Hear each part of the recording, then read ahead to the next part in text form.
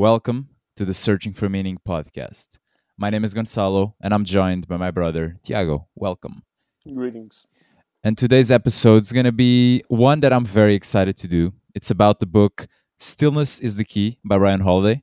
It was just recently released, and it's kind of like, if I'm not mistaken, kind of the conclusion to the trilogy of his books of The Obstacle is the Way, Ego is the Enemy, and then now this one. I'm not sure if that's the correct order, which one of them came first, but I know that he talked about of this being like a set of books, like a trilogy that, kind of this one kind of wraps it all, having the other two in consideration. And just to kind of give an overview of what the book is about is, like the title says, it's pretty much how to develop, first of all, why it's important to develop stillness in our lives, how to develop it, and kind of all the aspects of where you're gonna develop this stillness. Also, like giving examples, like he always does, from people in moments in history that if they had not practiced or used stillness in those moments, things could have gone very sour very quickly. But instead, they went like very good. Not I'm not to say very quickly, but big crises were averted due to that. Yeah, and by the way, that's something I really enjoy in his books. Is he always gives examples for whatever subject he's talking about with very famous individuals and very important people in history, and that just makes it. I feel the message just connects so much better with me when I hear it from that point of view, because it's real life consequences. Yeah, for sure. It's so like some examples. It's like Winston Churchill during World War II, and before that. Yeah, John F. Kennedy with the Cold War, and more like sports, like Tiger Woods as well, and we'll see some. We'll see some of them. Michael Jordan, for sure. Lots but I guess we'll start just with how Ryan divides the book, and it's in like 3 parts. So it's mind, spirit, and body, and like achieving stillness in all these three aspects, which I really liked, because it's not, it's sometimes there's a tendency to get stuck in just one field of, just think, just the thought aspect of it, or just the physical aspect of it.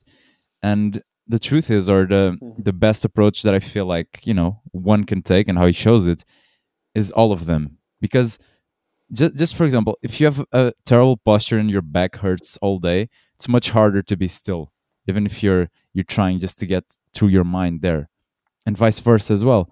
So pardon me, it's crucial to not get stuck in just one aspect of it, because a lot of when you get into philosophy and a lot of this advice, it's very easy to just be like, well, fuck my body, why, I'll just eat decently and just focus on developing my mindset. But it's, developing your body, it's a part of developing that mindset. So it's directly connected. There's no separating. And I think we all notice this, where situations where you kind of, if you've not been working out and then you work out, it's like your brain functions better. You're more, your mind's more clear. You can focus better. So, Yeah. And that's even like proven, but like there's been scientific studies on that. And I guess this is going to be a further chapter we're going to talk about, but there's a chapter entirely on walking. Like all of these famous people historically did walks as a part of their daily routine. They walked a lot. They wrote like lots of famous writer philosophers. Their best works came when they were moving out in nature, walking. And they've even done studies on this. And walking was shown as effective as certain like pills for depression. Like they did cognitive tests, and people who did a walk first before doing them did better on those tests. So it's not even just like it's not even like speculation anymore. This is something I think we all knew it was true up to this point, because so many famous people from different cultures have been doing this practice. That's usually a good sign that something for sure, like works. If different people from different cultures that have never been in touch with each other do it, like that's usually a good sign that something works. But now we have even the evidence supporting it. Yeah, for sure. And I guess we'll just start at the beginning, as you would, with jump right into it. Let's just jump right into, guys, and go to so it's mind. The mind first, and I'll go straight into the chapter. I don't know if it's the first, but it's either the first or the second, which is become present or be present. And it gives this example, which is very, not surprising, but very spectacular. What this woman did, which she had, like, she's an artist, and she did this exposition where the main piece, quote unquote, was she just sitting down on a chair for like 8 hours per day, and she would just stare at people for Crazy. like 10 minutes at a time without bathroom breaks, without breaks to eat. She would just need like some 1 or 2 minutes to recompose herself between people, and then she'd just go again. 8 hours per day for, I think it was 750 hours. I don't know if 2 weeks or something. I think it was something much more crazy than that. Yeah. It was Let me like just. years. No, years, was it? Because, I may be okay, wrong, it but was I had that something. idea. Yeah, but it was something crazy. I can search it while you talk. Yeah, yeah. But so this woman, it was incredible because people would wait for hours in line just for these 10 minutes of pretty much Yeah, presence. it was over 79 days, Yeah, so yeah, okay. 750 hours. Yeah. So Crazy. so that's insane, because for you to do that just for one day, the amount of effort and just just strength that it requires to be just looking at people, not not eating, not going to the bathroom, not doing anything. And that's Yeah. why I think, like, that it attracted so many people for so many days. It's because it's hard to find that in daily life, especially, I don't know if this was in New York. I want I to think say it was. Yeah. And so it's one of the most chaotic places you can be in, so it's not that many presents or being Mhm. present in your daily life. So when you're there and you're just sitting in front of someone who's completely there, I'm assuming it was a big shock for most people. And and it's funny because Ryan writes in the book how people would be there, they'll be very present for those 10 minutes, but then they would just walk out and you just forget about it, and Yeah. you go back to your normal life. But for those 10 minutes, you kind of had a glimpse of that stillness, of that uh, key piece to do, like, the best work we can do. Mhm. And that's I think a key point he focuses on throughout the book, which is like it's not enough to just like do it one time. It's not enough to these people that went and sat in front of this lady.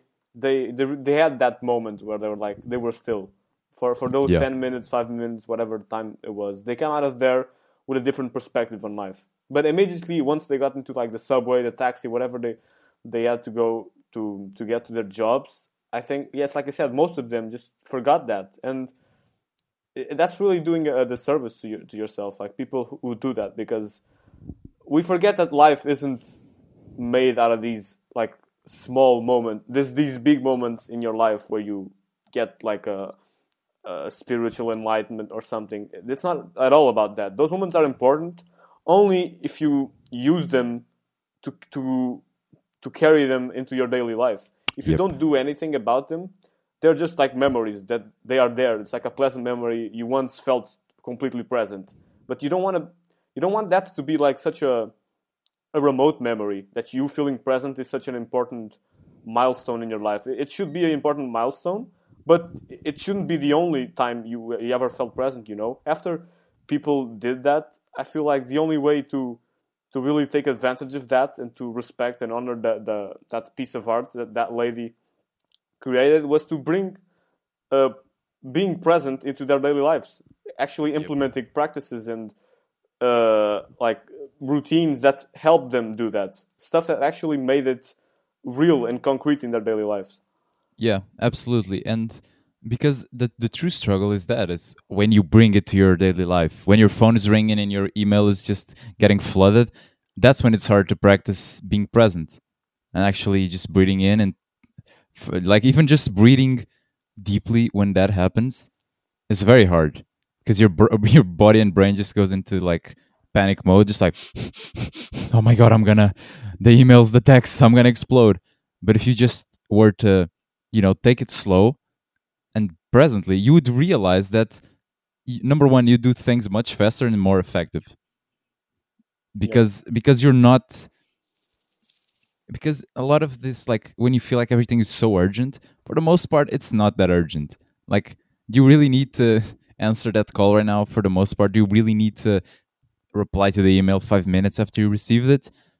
For the most part, no. And even if there are some that you do, it's not all of them. So you can kind of, and I think with this I can just kind of segue to the next one, which is the next chapter. Limit your inputs. To choose consciously what are you gonna let kind of cause an impact in your life. What you're gonna allow to kind of bring a reaction from you. And he gives this example from Napoleon, the French general, and how he for so the mail he would receive, he would always tell like his not secretary, but his like assistant or whatever, the person who took care of that, to just give it to him like 2 weeks only after, or 3 weeks after they would receive them, because most problems they would get solved by themselves. And then and I think he said like if it was that important, then somebody they would find a way to make it to them, not just by mail. So, and that's very, you know, it's something that's nowadays it's much harder to okay, it's much harder not to limit, but it's much harder because there's a lot of immediate stimulus. Even a letter just takes time. Like the person writes and then it's delivered. A text message or an email or whatever it is, it's immediate, and you can see it immediate as well and reply immediately. So if you don't limit these inputs, it's very easy to become like quote unquote a slave to them, and to feel like you're always busy, but then you're never productive because you're just like dealing with like urgent tasks that may not be that important. Yeah, I think it's also going back on that why it's so prevalent nowadays. I think it's also because it's so easy. It's so easy to open up your mail or to check your Instagram or WhatsApp notifications. It's just a click away, literally. It takes about 5 seconds, and so it's very easy for you to excuse yourself on doing that, because in your mind it's just like, oh no, it's just 5 seconds I'm taking to answer this email, these texts, or whatever. But those 5 seconds, 1 minute, 5 minutes, they add up throughout the day, and it's those, and not the only, besides the time that they themselves take, it's the time they take away from your productiveness. Because once you interrupt yourself with those kind of things, like you are very open to whatever that notification may be. You don't know what that notification is going to be. It may be someone getting mad at you, and just getting that angry text can be enough to derail you out of the deep work you were doing. You may be in a flow state, and for sure. all it takes is just going to that notification, seeing a text that makes you angry, and boom, you're out of that flow state, which is so precious for anyone who's doing any type of important work in their lives. So you not only have to take into account the time you take just opening messages, which, believe me, throughout the day, if you add it up, it's a lot, but you also have to add into account the time it takes away from your productiveness. And that's, I think, that's why fear of missing out is such a prevalent thing nowadays, and something people struggle so much with. Because first of all, I think we aren't aware of the harm it brings to us, and also it's the fact that it's so easy for us to access it. And just to give you like a personal example, recently I've been noticing, well, not recently, I just had this realization this past week, but now that I look back into the past month of my life, I can tell that I was gradually increasing my use of my smartphone. And at the time, it's stuff that happens really slowly. It's every day you may use it for an extra 5 minutes, but once you had that to in the end of a month, so just to put it into perspective, usually I used to, I think, use it at the most 1 hour and a half a day. And now in your phone, you can see it does the average that you use it daily, and it went from 1 hour and a half to 3 hours and a half. It's something crazy. Jesus. And I had and this happened in front of my eyes. I had no idea it had gotten to this point. And only when you see those numbers in front of you, can you actually say to yourself, "Whoa, I did this. This actually happened, and I had no control over this. Or at least I thought I had no control over it at the time." And now it's one of those things, man. Just limiting it back to 1 hour, it just gives me so much more headspace, so much more time in my life, and just so much more freedom. It's crazy. Yeah, and it's also, and you see, if we're talking about restricting in general, it's crazy because you see nowadays even I think it's inside the book Sapiens. I saw this. So there's almost double the people dying from obesity than there are from starving from hunger. And you see, so it's like people can't control their input. They're like Mm-hmm. food input kind of thing. It's the same. And while in a brain level, it will not kill you that literally. It will kill like your work. It will kill like your productivity. It will kill all progress because if you're like we're talking about like deep work and being, if you're writing for 3 hours in a row and just being in that flow state, that cannot happen if you're checking your phone every 10, 15 minutes because it just disturbs the flow of things. I notice sometimes even when I'm writing the articles, if I take a break to go to the bathroom, it's the kind of you need a bit to get going again. Mm-hmm. So like just imagine if you're always checking your phone, it's like you're never really there. And so kind of to conclude my thoughts on this, it is crucial.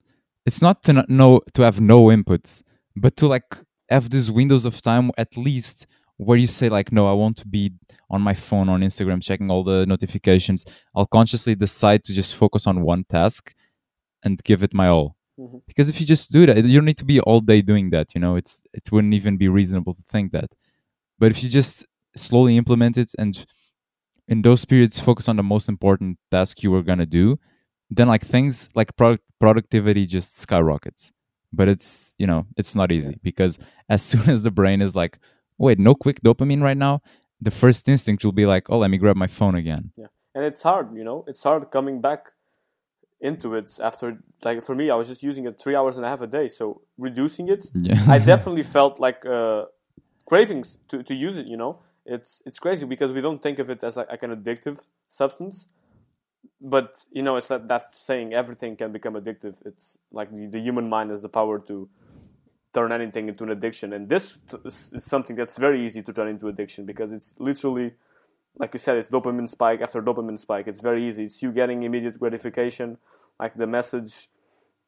Like even if you like just take time into like really look at yourself once you hear that bleep of a new notification, like that ding, like take the next Yeah. like next time it happens, like you hear that ding, take a moment like to actually experience what you are feeling when that thing pops up, because you'll be surprised at how much of a thug it has on your will, how much you want to go and check your phone after you hear that message. It's like one of those, like in the Pavlov's dog experience, when they hear that bell, they just want to go all out and they start salivating from their mouths and they're hungry. It's the same thing with us. We hear that ding and we're hungry for that attention. For even if we weren't even thinking about it, now all of a sudden we, Yeah. we have to check Yeah, the yeah, yeah. notification. Like it's more important than anything we're doing right now. You can be with your family, having dinner, and all of a sudden that phone is more important than that.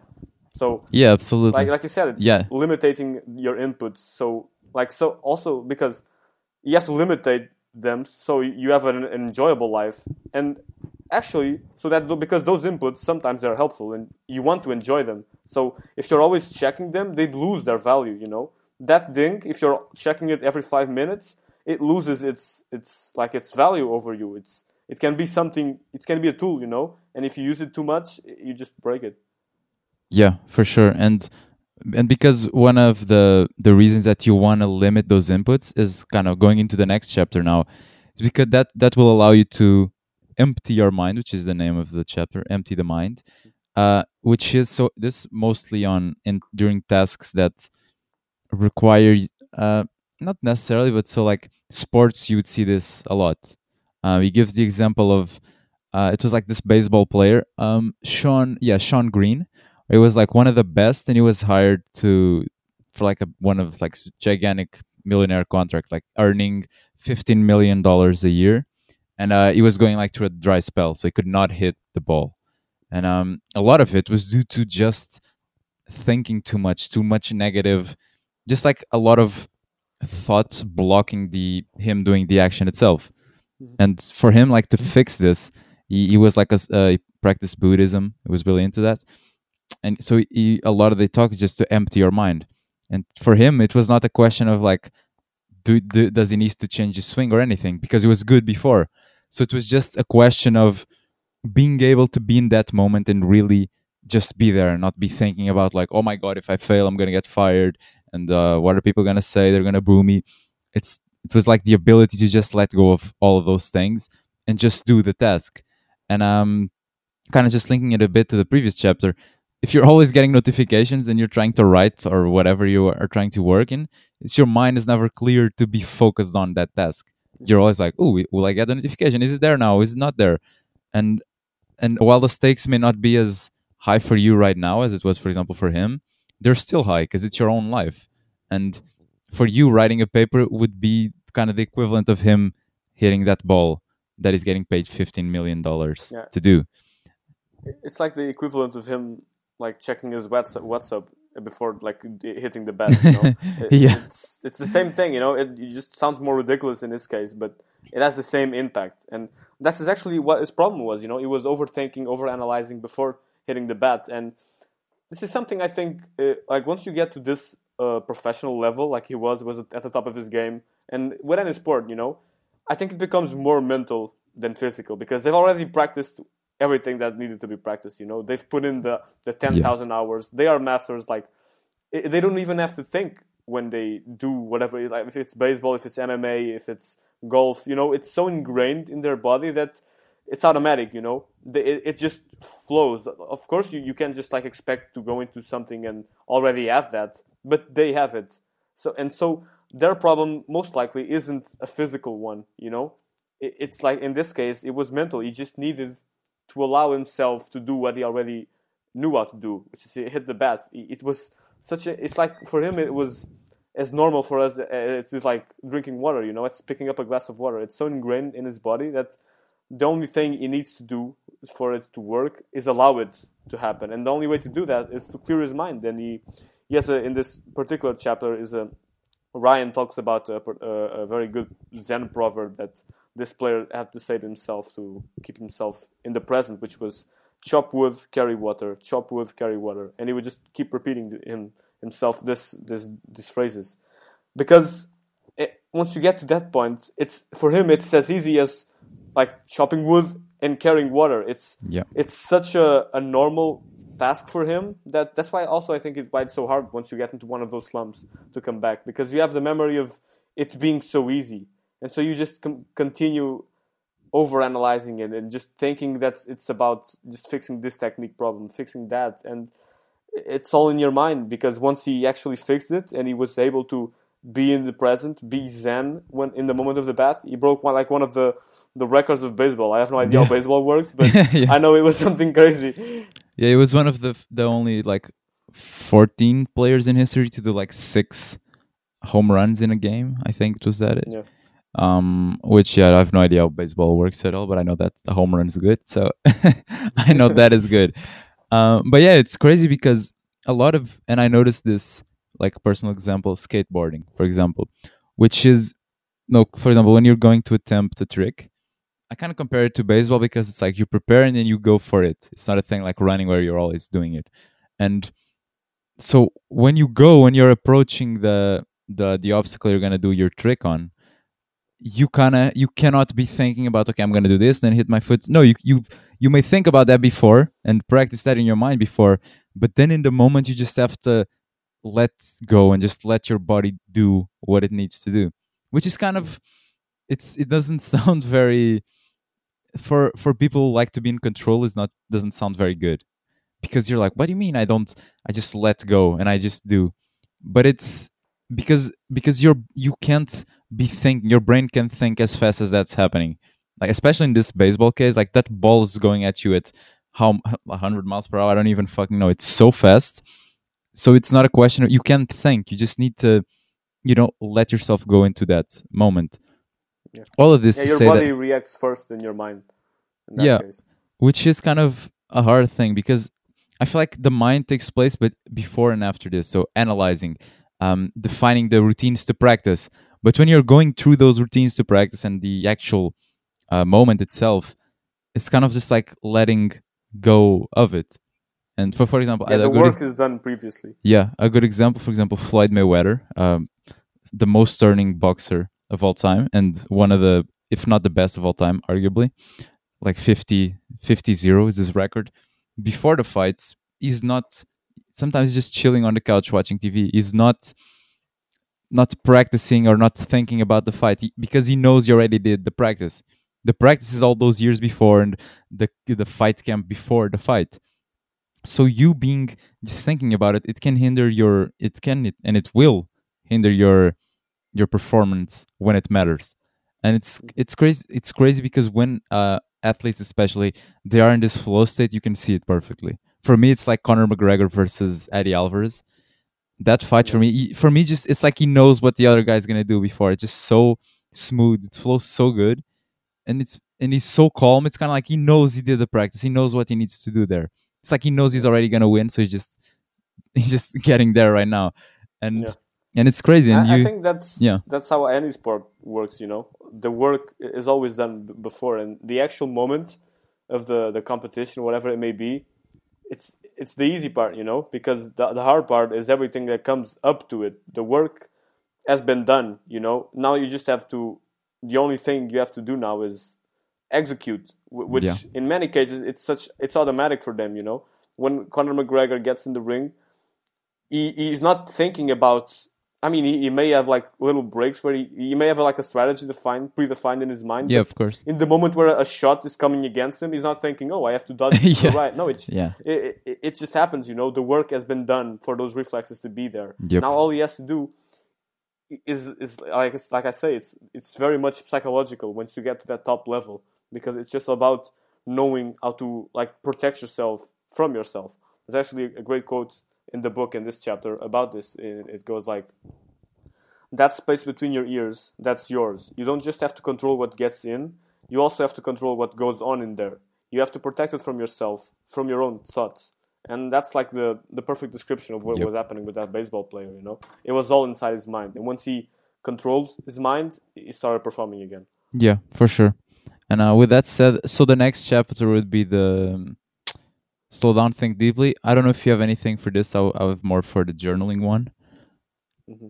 Yeah, we can. I just like a quick side note into this. Yeah, yeah. I just I've never watched the Mister Rogers like neighborhood show, and he talks a lot about it in this chapter. But from what I've been hearing, they even like recently done a documentary on this. But it was just like one of the nicest guys ever in like the entertainment business. It was just such a. He even talks about him further on in another chapter. But everyone he interacted with, it's just like there's descriptions coming out. It was like the best human being they've ever dealt with, and so it just makes me happy. Like we hear so many of those cases of like you can think about Bill Cosby and Yeah. like so many like entertainment people that were disgusting, and you kind of forget that there's also people like this, that they're just like impeccable human beings and they actually deserve what they have. So just like a quick positive side note on that. Yeah, for sure. Yeah, so that's why I definitely recommend you read the book for all these practical examples that he gives. Mm-hmm. And but now I think this one was really I really like the start journaling. And if you follow Stoicism, which you probably do, and you like the podcast is mainly focused about that, one of the most the best Stoic books is literally just a journal of Marcus Aurelius. It was just to get that started. That was his. If you don't know, that just his thoughts and him journaling, because it was never intended to come out. And you see, like that's kind of him giving advice to himself. And what I noticed in journaling more now, I don't think I've ever journaled before. It just helps so much with just clearing your mind and just kind of moving on from thoughts that a lot of times they repeat themselves, and it's like things get made clear to yourself. How problems you're kind of struggling with get made clear when you start writing about them. And whether it's, and there's a lot of ways to like journal, but like Ryan says, it's just fucking do it. That's just the best way. Just Yeah. buy a notebook and a pen and just start writing about, like, whether it can be like things you're grateful for, or just how your day went. Because once you get in that rhythm and that flow of it, then you'll just like things will just start coming out.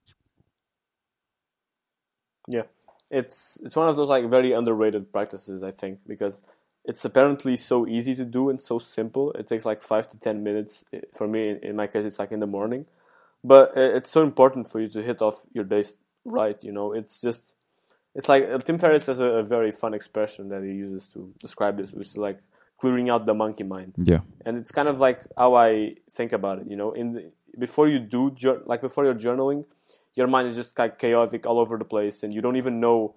Like sometimes you don't even know if you're really feeling stuff, or it's just like all the chaos is making you feel something. And once you actually like jot it down and put it down on paper, all of a sudden you can look at it like logically. And sometimes, you may be feeling bad, and that's just what's happening. Most times I just figure out, I'm not actually feeling bad. It's just I had this chaos in my mind, and I had to put it down on paper. And now that I look at it, it's not that bad. But whatever the case may be, you always come out of it stiller and more prepared to face your day. Absolutely. And I feel like a lot of these, I've been noticing with myself, the more I get away from electronic devices, the easier also it is to find that stillness, because there's literally no stimulus there at all. Like a blank piece of paper and you with a pen or even a book. There's stimulus, but that's it. There's no like unexpected things to come. It's already all there. And what I noticed is that at the beginning it's very hard, and so journaling helps with that a lot of, especially if you've been in like a dopamine rush for all your life or for the past few weeks, days. A lot of these like bad emotions will arise just because you're not getting very extreme ones all the time, I feel like. And so just to kind of give my 2 cents on journaling, for me it's like I definitely recommend. Even if you don't do it regularly, just start and see how it feels. Just do it one time.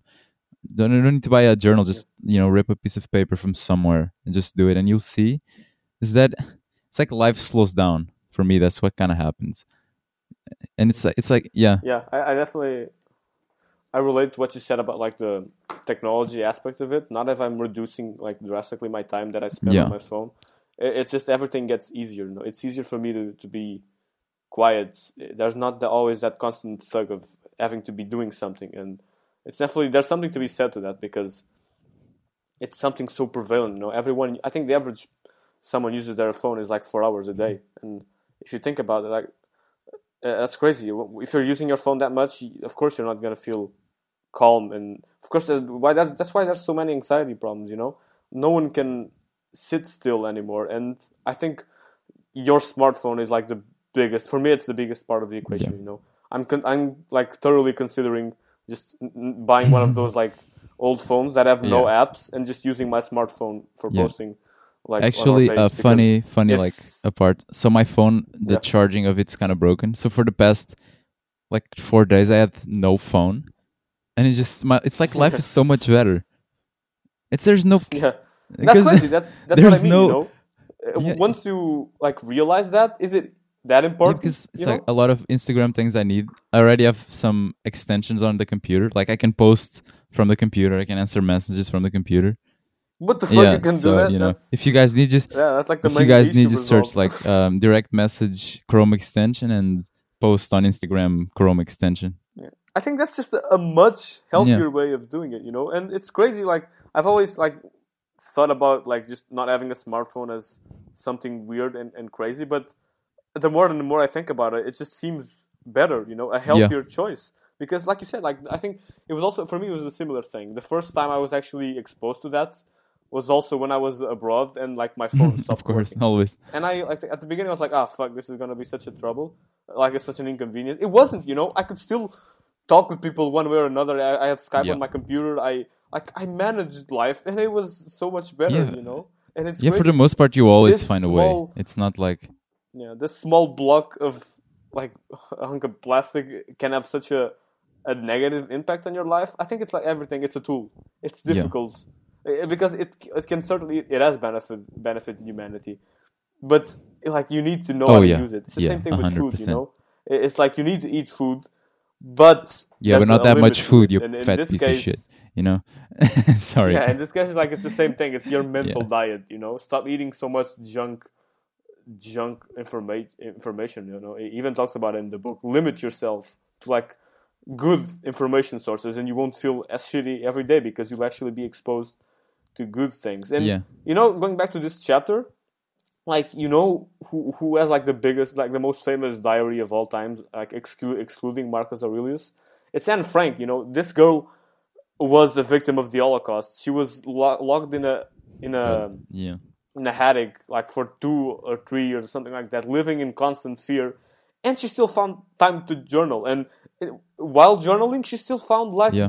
beautiful. If you like read excerpts from her journal, she would have this friend, and they were like the only thing they have to look at to look at the outside world was a window, and they'd marvel at the when it was autumn and seeing the leaves fall. And just I think that's only possible when you write this stuff down. You know, when your mind is quiet enough for you to appreciate those things. Because if you're always like stimulus, phone, computer, like you don't. Yeah, it's like make it's up like time doesn't to look at exist. these It's all things. time is wasted. Like there, I would say it's literally all wasted there. And now that I'm doing Yeah, this thing without smartphone, not by option, I'm reconsidering it. Like, how much do you actually need this? Because if you can have like answer Instagram, a lot of the things that you think you need, you could very easily just tell people, yo, I'm not using like WhatsApp anymore. Just don't contact me there, or you know, don't yeah. Message me yeah, like don't directly. reach me through here anymore. Or even if you don't, like, whatever, like, is that important? If people really need to reach you, they will find a way. They have your number, they have your Facebook or other things. And so it's just because Hmm. also a lot of, for example, like putting a lot of Instagram stories. If you're always focused on that and taking pics and shit, it's not like you're not really there. You're not really in the moment. You're just like looking for things that people will like that you'll post. It's not, you're not looking at them for them. And so, and I think there's even an example. For example, Ed Sheeran, like the most heard musician in the world right now, or at least like top three. He doesn't have social media. I don't think so, or he doesn't manage any of it. He has I don't think he even has email. He only has like cell phone. That's it. Or at least he had when he did an interview for his last album. So like one of the most popular people on earth, and he's not reachable pretty much. And Yeah, yeah, and that's the only way to do it. You know, because he would go crazy if he had yeah, access to all the messages and millions of people trying to get into reach with them. You know, you go crazy, and that's like an extreme case because yeah. We're not most of us we're we not aren't that like Ed tuned. Yeah, Sheeran. You know, we don't have millions of people trying to contact us, and so like it's easier for us, you know, because we don't have millions of people trying to. There's not much you're losing, you know. Let's be yeah, honest. If you're the average person, what do you lose by not having Instagram? You know, you don't brag about yourself, which is good. Like most of the times, whenever people post on Instagram, is to kind of like try to appear something that they aren't, and you're not exposed to other people doing that. So it's usually a win-win, you know. And so yeah, like you, I've been reconsidering the yeah, use of a smartphone, and I think I'm strongly pondering just getting using it only like I don't know, man. I don't know. I'm just like I'm still haven't made my mind if I even want to keep it or just like get one of those like very old phones where you can only yeah. Like message A Nokia and Stone. use for calls, and like yeah, and maybe just like take the SIM card out of my phone and just use it as like a step tracker, because that's something we'll get I think further in the book. But like you just Yeah. use it as that because No, for sure. I Because don't what know. I think this allows is it allows you more time also to be silent, and like going to the next chapter, which is cultivate silence, because it's very hard when there's always stimulus. And I noticed this very hard to really say, okay, now I'm gonna take 10 minutes to just be silent, or to be in silence, to just go for a walk with it, which we'll get into later in the book. And a lot of and you notice, just before I say what I wasn't gonna say, nowadays if you live in a big city, you really never have silence, and it's crazy. Because I remember going to this a school trip when I was 16, I think, to like France, this Christian village kind of thing. A Christian whatever, and you would like volunteer there, you help them cook and whatever, and then you're just there with them. But there's no cell phone, there's no computer, there's almost no like electronic shit, and it's very silent because it's in the middle of nowhere. And they have like these chapels, like silence chapels, and I think that's the name. And I never in my life before or ever again after been in a place so silent. And it's almost scary because in normal life you never have that. You never There's always like, even if it's the buzz of the refrigerator, there's always something. And when there's nothing, you really it's quite peaceful and scary at the same time. But I think that of course you can't cultivate that much for most people. But just by cultivating at least a bit of it, or more than you have right now, it's like your thoughts become clearer. Everything gets more clear. Even when you're thinking, it's like you're listening to it better. I don't know if that makes sense, but it's Yeah, it does. I relate because I've been there. I know what that feels like, and I definitely think because the big difference from there and the outside world is the environment there is oriented for you to have silence. Here in the outside world is the exact opposite. You know, everything is oriented for silence to not exist. And so the difference is there. The yeah, environment creates it for you, and here you have to create it for yourself. You know, because you can still create those times of silence for yourself. You know, you just wake yep, up earlier. It's, if you don't live. I mean, if you live in the middle of the city, I don't think you can ever have that extreme thing. But even just waking up earlier, sitting down like in a chair in your room, you experience a bit of that. There is, and you can cultivate those moments throughout the day. But and the ironic thing, I think, with that place is, and you know this just as I do, all of our colleagues and people that went there, they always say that, that's the best week of my life. And when they leave, they're crying and they're just like, everything sucks, and it's crazy. And when they are not there, they're always talking about being there, but they never take the time yeah. to think what makes it so good. You know, is it? I don't want to bash on religion, whatever. This is not what it's about. Is it really about like the Holy Spirit, or is it that you just made some quiet time for reflection? You know, most of these people, they feel so good because that's the only time in their lives they've ever really stopped in Absolutely. silence and reflected, and that's why it's such a powerful experience. That's why so many people love it and want to go back to that place. But the funny thing is, they miss the entire point of the place, which is you can create that for yourself. You don't need to go to this place to feel that. You know, it helps as an awakening experience, but it's the same thing with the first chapter we talked about. It means nothing Yeah. if you don't carry it into the daily world. You Yep. know, it's And I, just a I find pleasant it memory interesting you as have. well because the book, if you've noticed, it's like everything is building on top of each other. Every previous chapter is kind of Yeah. building, you know, is like the previous one. If you do that one, then you can go on to the next one and they all kind of help each other. Because, and that's why, like, I really, like, for me, this book's probably top 10 at least books that I've ever read. It's so, it's just so, like, you reading it's like, yes, this all makes sense. And or I don't know if it's just it catch me in the right period of my life, which probably did. But it's just so, I'm really surprised, and because like Ryan Holiday is I think 31 or 33 or something like that. Like he's so young. Like how is this man writing this at 31, 32, 33, whatever his age is? But I feel like a lot of it's just because he allowed a lot of time for that. For he lives in a farm, and like even that like even he goes away from it, of course, but he lives in a farm where he's just like feeding his animals and taking his and hunting and taking his kid for walks and stuff like that, because that is even if it's not Yeah. silent, it is still it's still great sentence right there. Yeah. And just like a quick side note, that's the difference between. That's why he's so at peace with himself. That's like the key word you said. He lives in a farm. Hmm. He goes out to the outside world. Most people do the opposite Yeah. thing. They live in the Yeah. outside world and they go to the Yeah, for farm, sure. quote unquote, once in a while.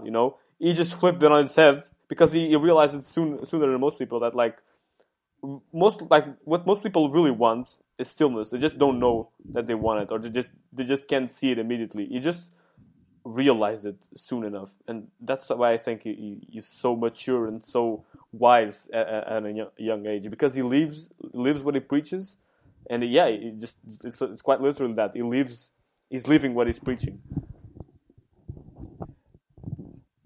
and no technical difficulties. I lost you there. I'm not hearing But you now for a second. oh, okay, fuck. Caga, I switched damos my um mic corte e off. I depois have eu no idea. faço outra vez, mas não estou a ouvir. So, ok. Não estás a ouvir agora? Não, Não não estás a estou a ouvir ouvir. agora? Tipo, Deixa-me. Não pares de gravar, deixa-me só desligar a chamada e ligar outra vez. ok.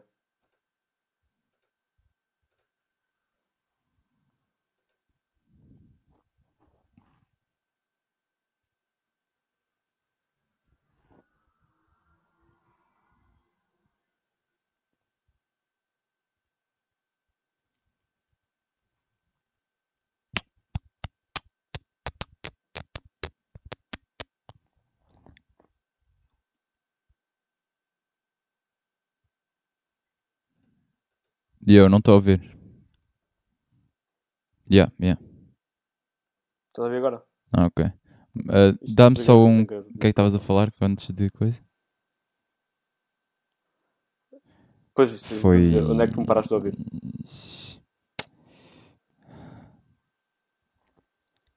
Estavas a falar do Ryan Holiday, depois eu Não, comecei tipo, a isso falar não dele. ouvi o Foi início. antes Mas disso. pá, começa daí, tipo. E depois dou um pretexto para o corte. Pode Ok, quando tá bem. quiseres. Yeah. Okay, so we had like a small difficult technicalities, but I was talking about Ryan Holiday and why he is so wise compared to most people his age, and I think it's quite literally because he's living what he's preaching. You know, he lives in a farm as opposed to living in a city and going to the farm once in a while. He actually discovered that what's more important in his life for him is really that. You know, it's having time with his family, with his wife, having enough quiet space for himself. And Yep, for he's sure. living And I it, think like and that's rare. going yeah, because all this builds on top of each other. After this, then he talks the next chapter, which is seek wisdom, which is once you've cleared everything, now the input you want to give to yourself is like good input, because a book has much more wisdom than you scrolling Instagram for 30 minutes. Yeah, for sure. And just like a side note before we move on to that, still on the silence chapter, there's like this. It gives this amazing example, which is like people on airplanes.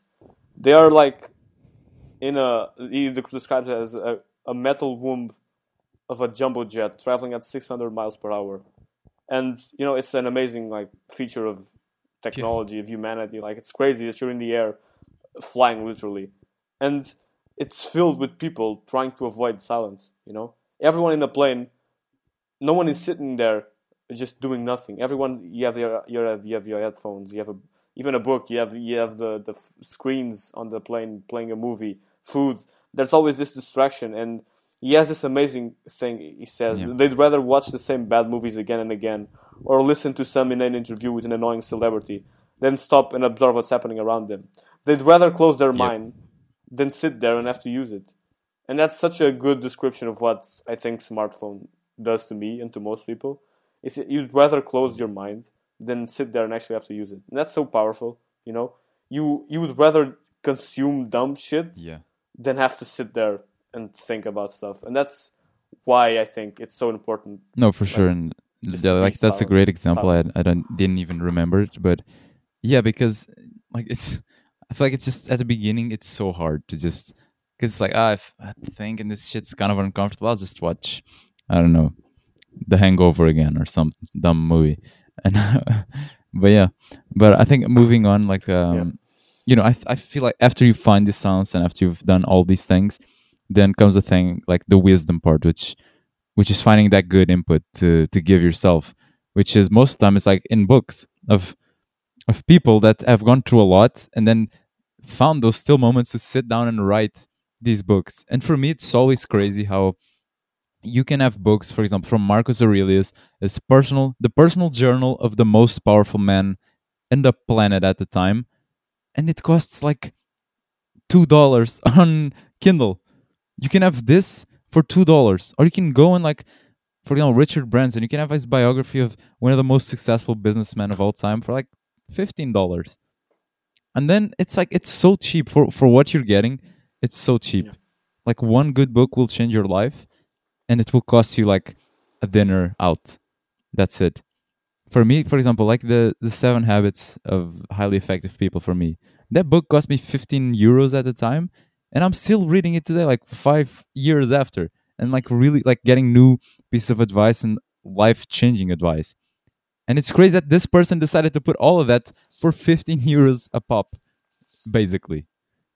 And that's why comparing that to, you know, of course, like you can watch free videos on YouTube and just entertain yourself with that. And not saying that you'll never do that, because I feel like all of us, you'll, you know, do that and there's no problem with that. But if you don't cultivate the time and the space to actually take in the good wisdom, like wisdom information, then it's like it just feels like everything is wasted time. It's like you're not watching those videos to kind of relax and recover. You're just watching them to avoid something. Yeah, it's the I'm not it's the hearing you same again. thing we talked about in the previous chapter. It's like it's closing your minds. What the fuck? Why though? Nope. Peraí. A sério? Não tá.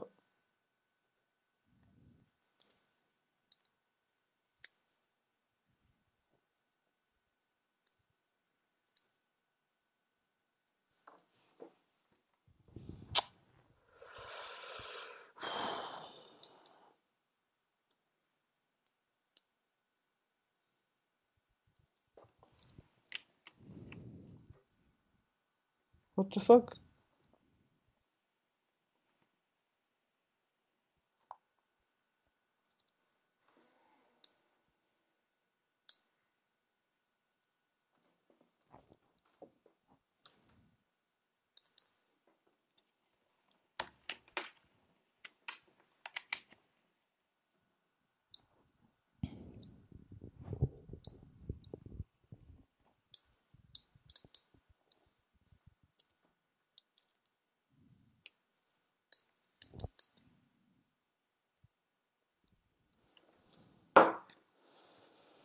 Nope.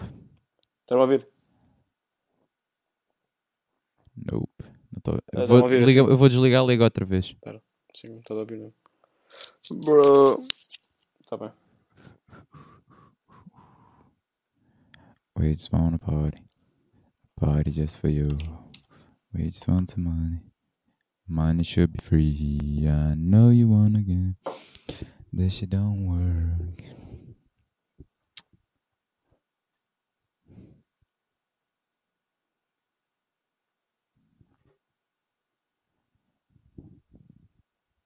Yeah, já está. Yeah. Ok. O que eu estava a pensar, podíamos fazer tipo dividir Agora este sim. livro em 3 e faz tipo cada parte um.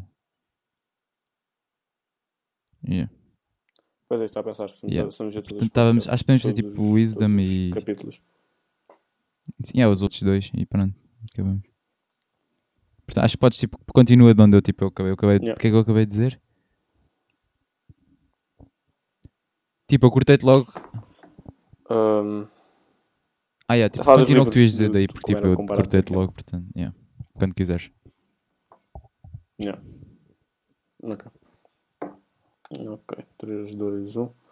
So yeah, that's why I think books are like Yeah. the best invention of humankind. You know, it's just so crazy how you can get that condensed amount of knowledge for such a cheap price, and that's why it's so important for you to use it. You know, it's like the best invention or at least top 5 inventions man has ever come up with. So take advantage of it. And it's like he says in the book, you know, the brain is like a muscle. If you don't train it, if you don't wrestle with the big questions, the big ideas, if you don't treat your brain like a muscle and get stronger, just like any muscle, through resistance and exposure and training, it will weaken out. You know, if you don't use it, you lose it. If you don't think about the big questions in life, if you don't expose yourself to new ideas, new concepts, new philosophies and wisdom, you lose the ability to think, and that's something you never want to lose, because like I just like a personal experience. Yeah. The best things I've ever learned came from a book. You know, I was spared a lifetime of mistakes because I read a book and I was able to learn that lesson before dying. You know, and that's crazy once you think about it.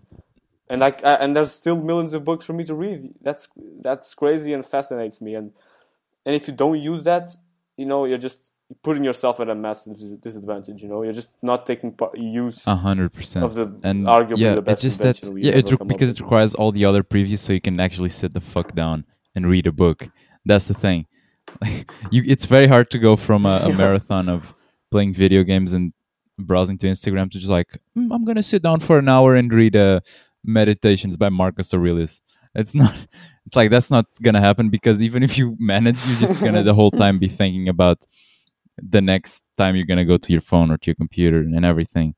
But with that being said, I think we can move to the next one, which is if I'm not mistaken, find confidence, avoid ego, or reject ego. And so he gives the example of Yeah. the starting example of David and Goliath, where it's like, if you probably know, but it's like the tiny guy versus a gigantic guy, David being the small one. And like he gives the example of like Hmm. David, even though he was scared, even though he knew it was very risky, he was confident that he would do it.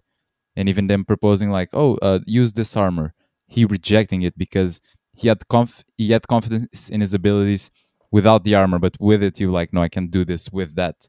So the here, I feel like this is such it's hard to separate or to find where one stops and the other starts, because a lot of times they go hand they're kind of, they mix up a bit, because it's very easy to, it's very hard to distinguish between a person, or you yourself being very confident and or having a big ego. It's But the thing I would say is like confidence comes from you knowing you have the ability to do that thing, and then ego is kind of like you boasting yourself more because of that kind of thing. It's kind of you being, Yeah. Or because yeah, go for it. I think ego comes from insecurity. It's once you like. I think you only have to boast yourself up when you don't believe you can do something. Because if you're truly confident in something, you don't need to go around and talking about it to people. Yeah, Because it's just you already know it. The ego is kind of like trying to convince yourself of something. That's the main distinction. And yeah, it's a fine line because you don't want to be insecure, but also you don't want to be living an illusion of yourself. And he has a great quote here in this chapter. It's, don't feel insecurity and don't feel delusions of grandeur. Both are obstacles to stillness. Like, be confident you've earned it, but only be confident if you've earned yep, it. yeah, and be also aware of the weaknesses. Don't let ego mask them just because you're very good at something. Always know that you have the weaknesses, which is not, it's not like something to be ashamed or anything. It's just because if you're not conscious, then they can be exploited. Like, taking this to the most extreme example, if this is like a competitive scenario or something like that. So because usually the best, like let's say in sports, is the guy that knows very well his strengths but also his weaknesses, so that he can avoid playing to the weaknesses and maximize playing to the strengths.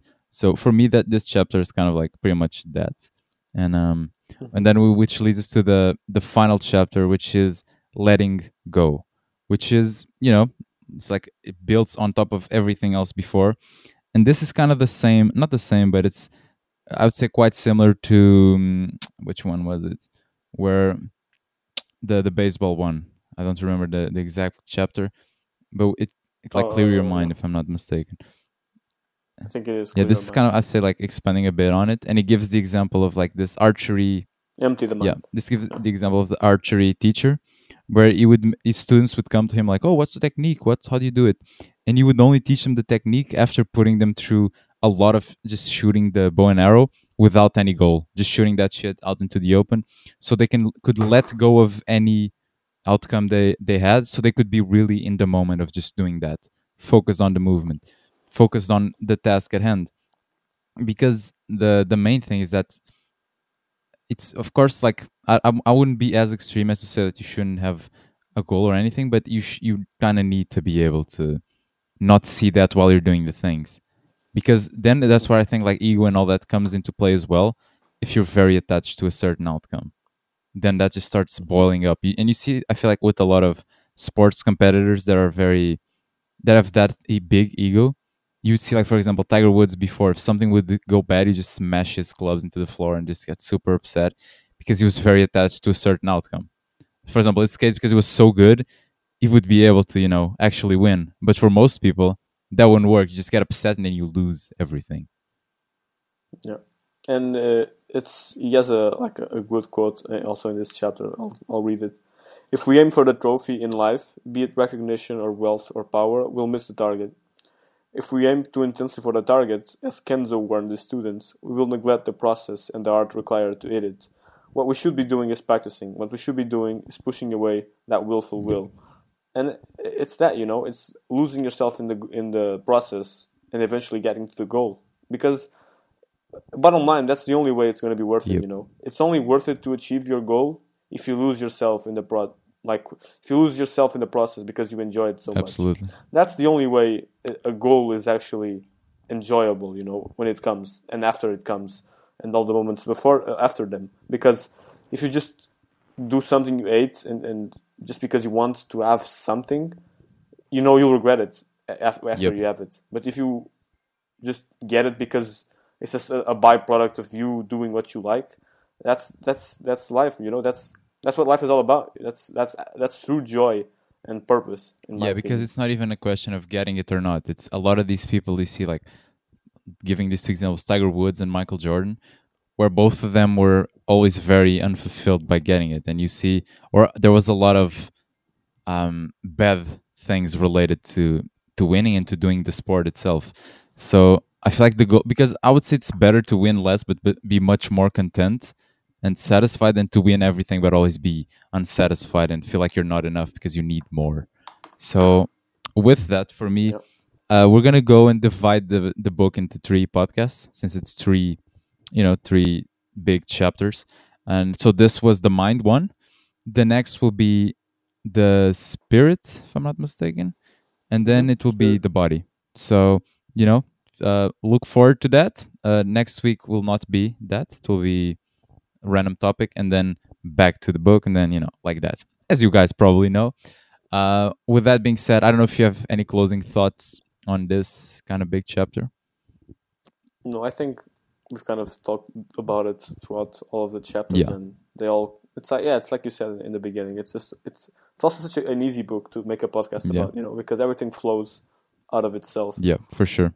So with that being said, this was the Searching for Meaning podcast, and we'll see you next week for more. Bye-bye. Bye.